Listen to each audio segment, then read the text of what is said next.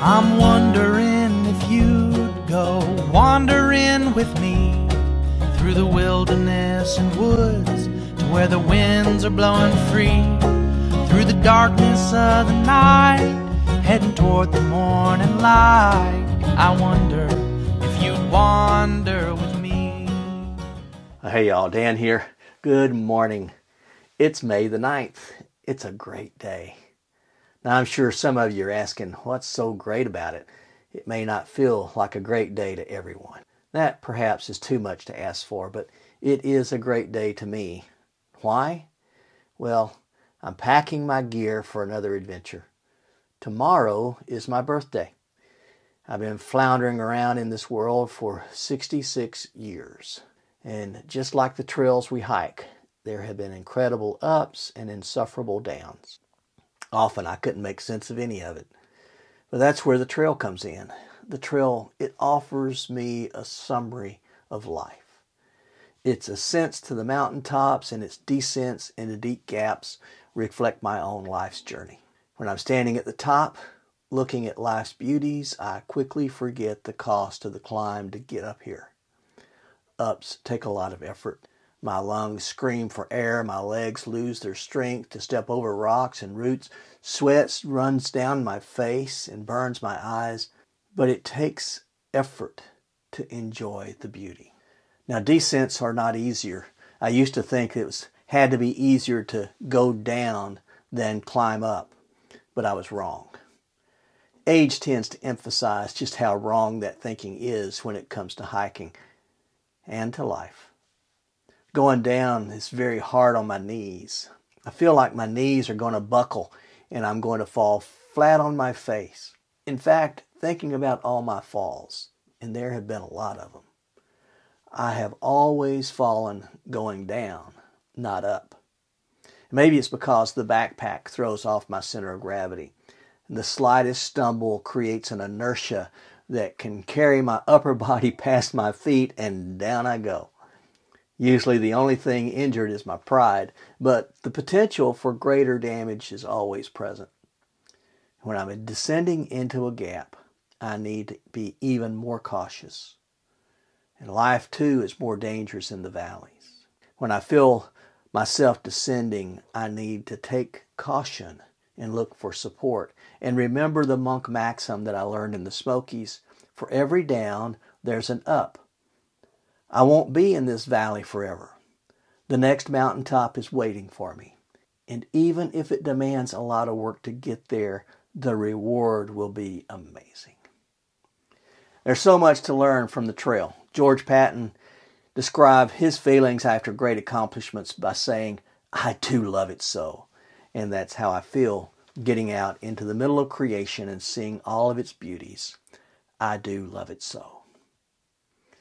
We've discussed backpacks and tents as part of the hiker's big three, and today I'm sharing thoughts on sleep systems. My sleep system includes my sleeping bag, sleeping pad, and a pillow. I could also include my base layer of clothes in the system, I guess, and I'll talk about that some later. Some folks use a quilt rather than a sleeping bag, and there's a lot of reasons for quilts.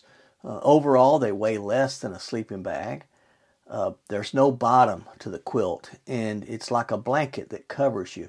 So most have a place for your feet called a toe box or a foot box that keeps your feet warm, and it provides an anchor to keep your quilt in place over you, but they just lay over the top of you.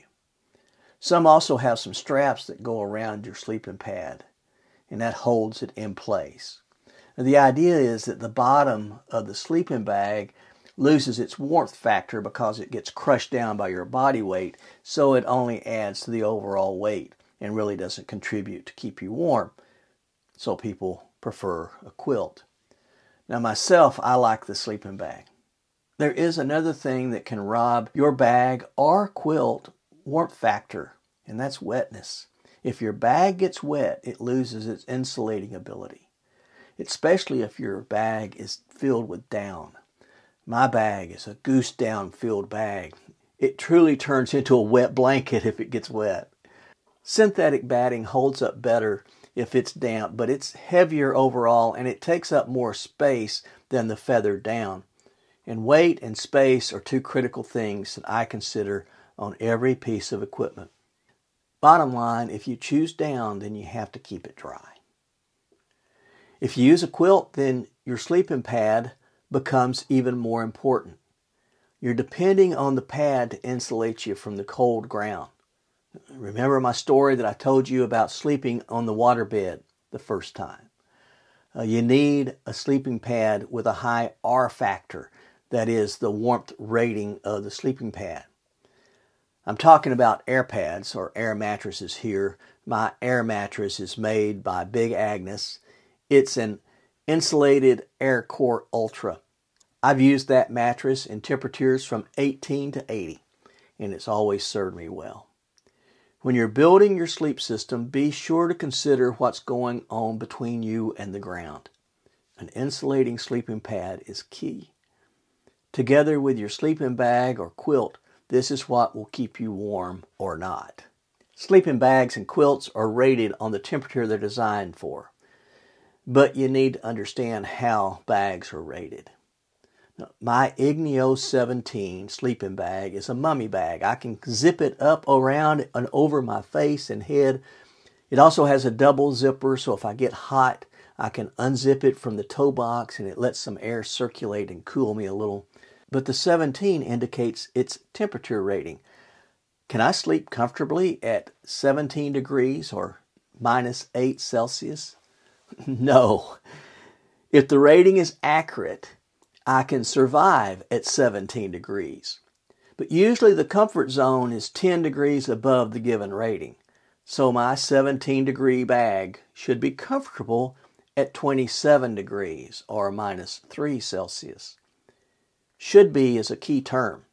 Some folks sleep colder and some warmer. I'm a relatively warm sleeper. I like it a little cool at night. Not 17 degrees cool, but cooler. I've been comfortable in my sleeping bag when it's 18 degrees outside.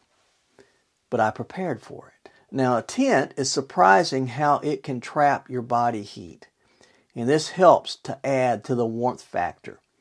Now, I've talked about air mattresses and sleeping bags. You can increase the warmth rating of your sleeping bag several ways. A sleeping bag liner can raise the effectiveness by as much as 10 degrees. I keep a silk liner in my kit. It's light, it doesn't take up much space, and it helps a lot on those very cold nights.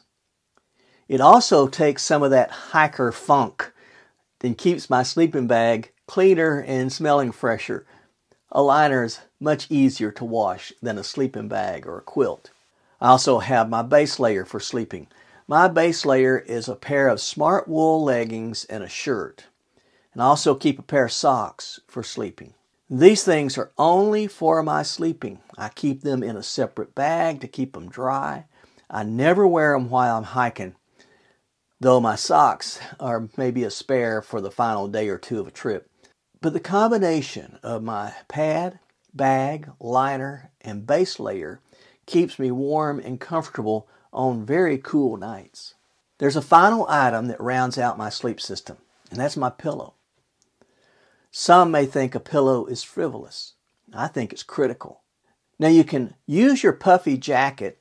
Most backpackers have a very light down-filled jacket that we call a puffy. But I have a small inflatable pillow.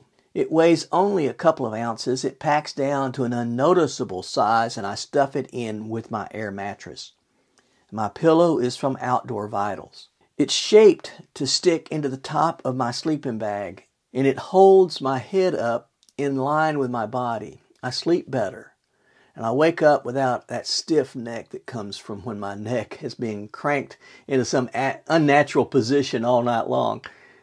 It also keeps my airway open and I snore less, or at least I think I snore less. I'm not really aware of my snoring anyway, but the surrounding forest creatures seem to appreciate my pillow too. I'm very comfortable at night, thanks to my shelter and my sleep system. It takes some work adjusting to your comfort. I can't tell you that this or that will work for you, but I can offer a starting place and thoughts for you to consider. I do recommend you go to an outfitter and look at the gear for yourself.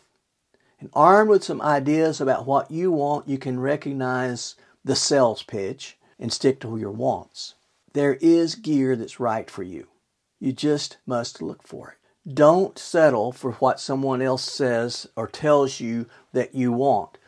Be teachable, but not gullible. Backpacking is not a race. You don't have to rush into buying a lot of gear either. All that you really have to enjoy a trail is the desire to see it. So come on, let's go walking together. And we'll leave the streets in these neighborhoods, head over the river.